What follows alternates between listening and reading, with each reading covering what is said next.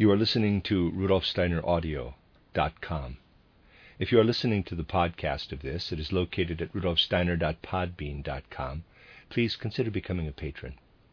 As well, there are two publishing houses, steinerbooks.org in America and rudolfsteinerpress.com in England, who are the sole publishers of Steiner into English and have given me permission to do these recordings. Please consider patronizing them as well. This is a reading of Collected Works, Volume 104A by Rudolf Steiner. The listener notes of 16 lectures, entitled Reading the Pictures of the Apocalypse, translated by James Hines. This is lecture 10.6, given in Christiania on May 15, 1909. In order to place the task of our time and our future evolution before our souls, we must look at the facts we already know. When we speak of the earth, we mean, of course, all of the spiritual beings that belong to it. At the beginning of our evolution, the earth was not yet separated from the other bodies in our solar system. We include in our solar system everything up to Saturn. And just as physical science speaks of a large ancient earth, from which the other heavenly bodies have come, so also spiritual science speaks of a large ancient body called Saturn that reached far out beyond the present Earth and encompassed the entire solar system.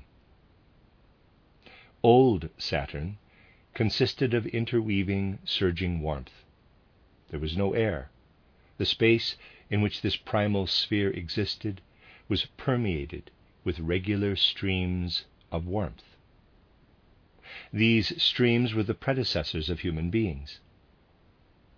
At that time, our body consisted of streams of flowing warmth.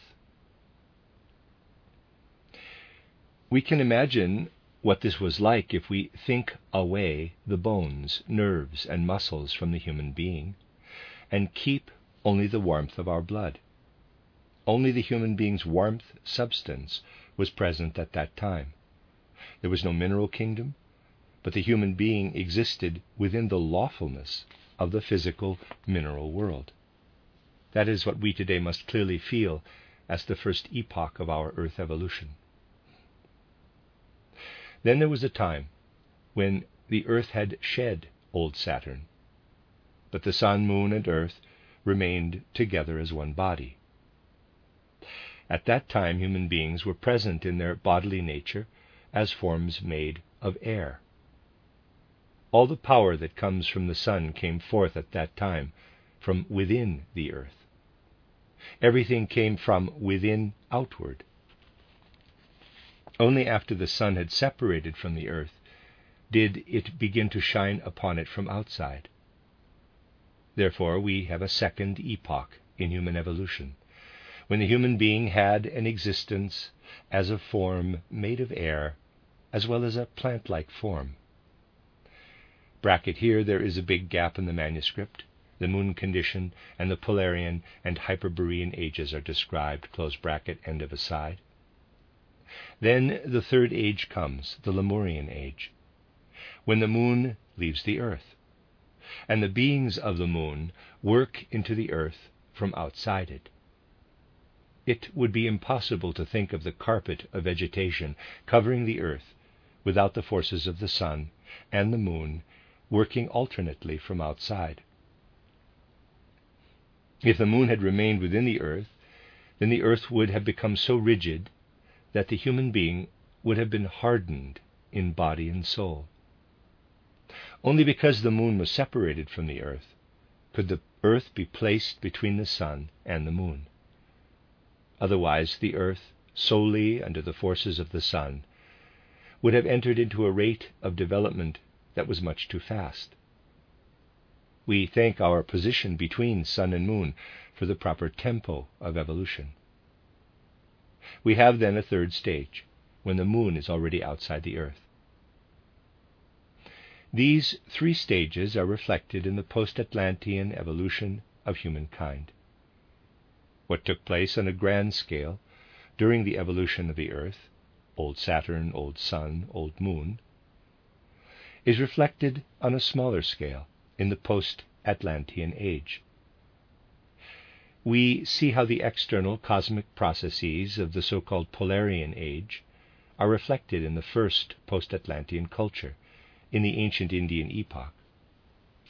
During the Polarian Age, everything was inward, was within the warmth body of the earth. And we see how the ancient Indians felt all of that in their inner lives. Therefore, their feeling life did not look out into cosmic spaces. They felt themselves rather as one with Brahman. The Polarian Age was followed by the Hyperborean Age, with a race of human beings who had air-like bodies. The sun had separated from the earth and now worked from outside. This separation was reflected in the ancient Persian cultural epoch, when Zarathustra proclaimed Ahura Mazda, the spirit of the sun. The sun spirit was the guiding and leading principle of the ancient Persian cultural epoch. The third, the Lemurian Age, was reflected during the Egyptian Age in the mood of its religion. The teaching of Osiris and Isis can be characterized from the most varied sides and points of view. But what is characteristic of this teaching is the following. In the ancient Lemurian Age, birth and death did not yet exist. At first, human beings repeated the condition in which they had been when the sun had not yet separated from the earth. At that time, they were in a spiritual body. Then, when the sun was no longer united with the earth, they came to the point of having an air-like body. And then, the human body was filled with a watery mist.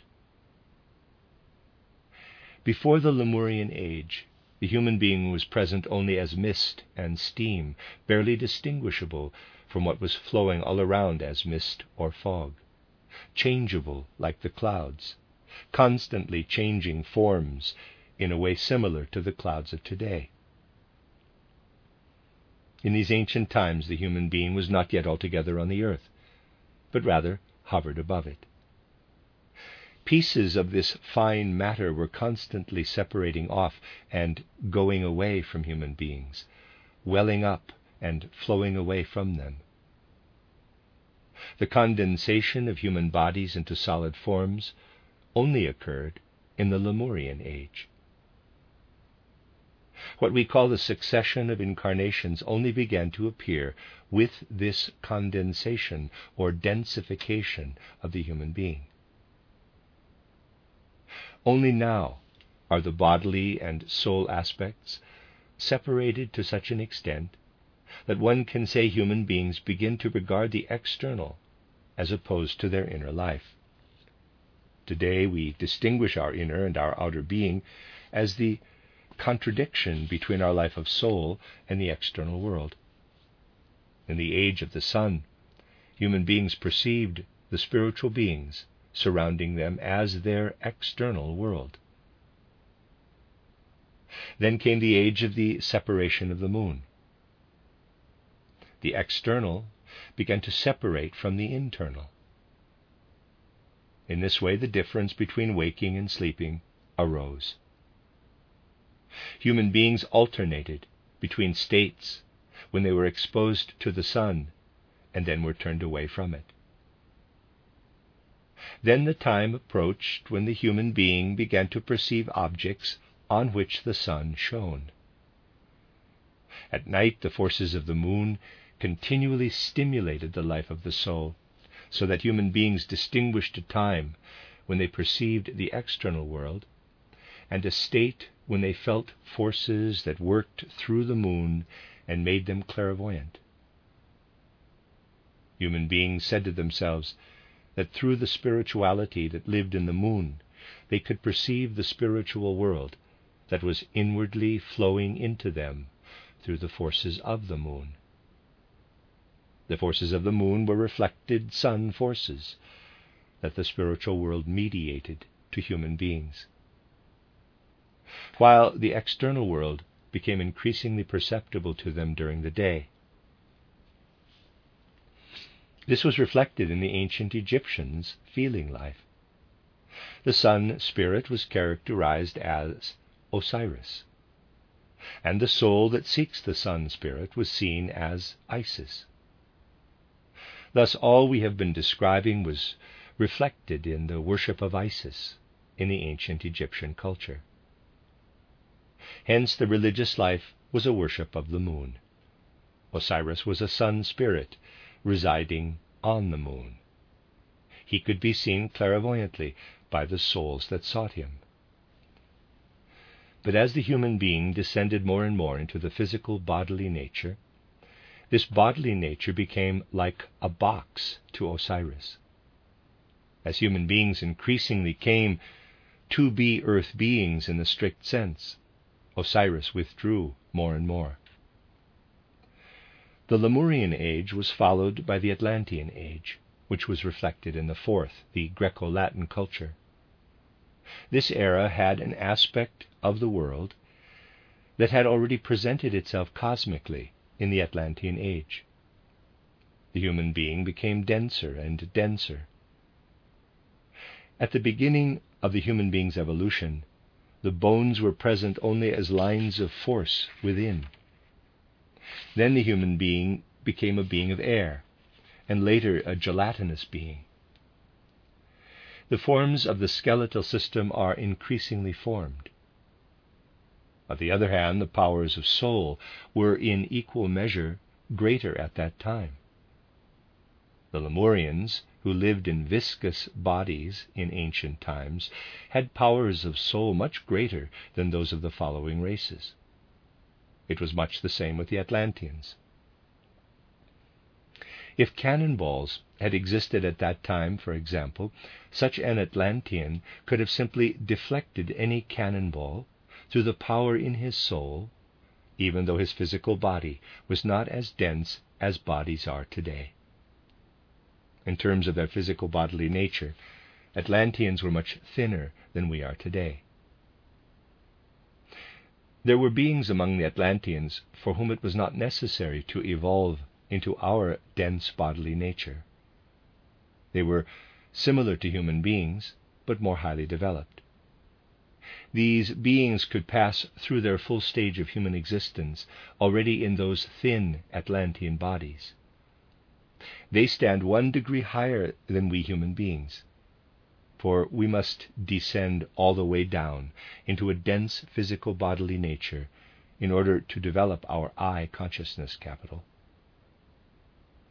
A memory of all these beings is reflected in the world of ancient Greek gods and in every aspect of the thinking and feeling of that epoch.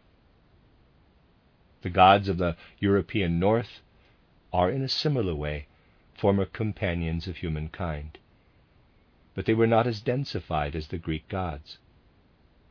The ancient Norse bards and singers still knew of them when they allowed what lived within them to speak.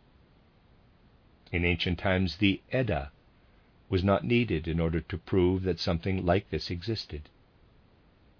But if God had not come down to us in the fourth epoch, then human beings would have forgotten their old companions, who had been so well remembered by many, even into the 13th and 14th centuries. Now we come into our own age. Human beings no longer have any memory of an earlier age. We now have nothing to repeat. We have seen how ancient cultures were always reflected in the previous repetitions. But now in the fifth epoch there is nothing more for humankind to repeat. The world would have become empty if in the fourth epoch the Yahweh Christ God had not come and lived in the body of Jesus of Nazareth. The fifth epoch would have become the godless epoch if Christ had not descended into Jesus of Nazareth's body of flesh. We see the Polarian age reflected in the ancient Indian age, the Hyperborean in the ancient Persian, the Lemurian in the Egypto-Chaldean, and the Atlantean in the Greco-Latin age. And now we will see the important processes that take place in the etheric and astral bodies of human beings, who take into themselves the knowledge of Christ Jesus in our age. The end of Lecture 10.6.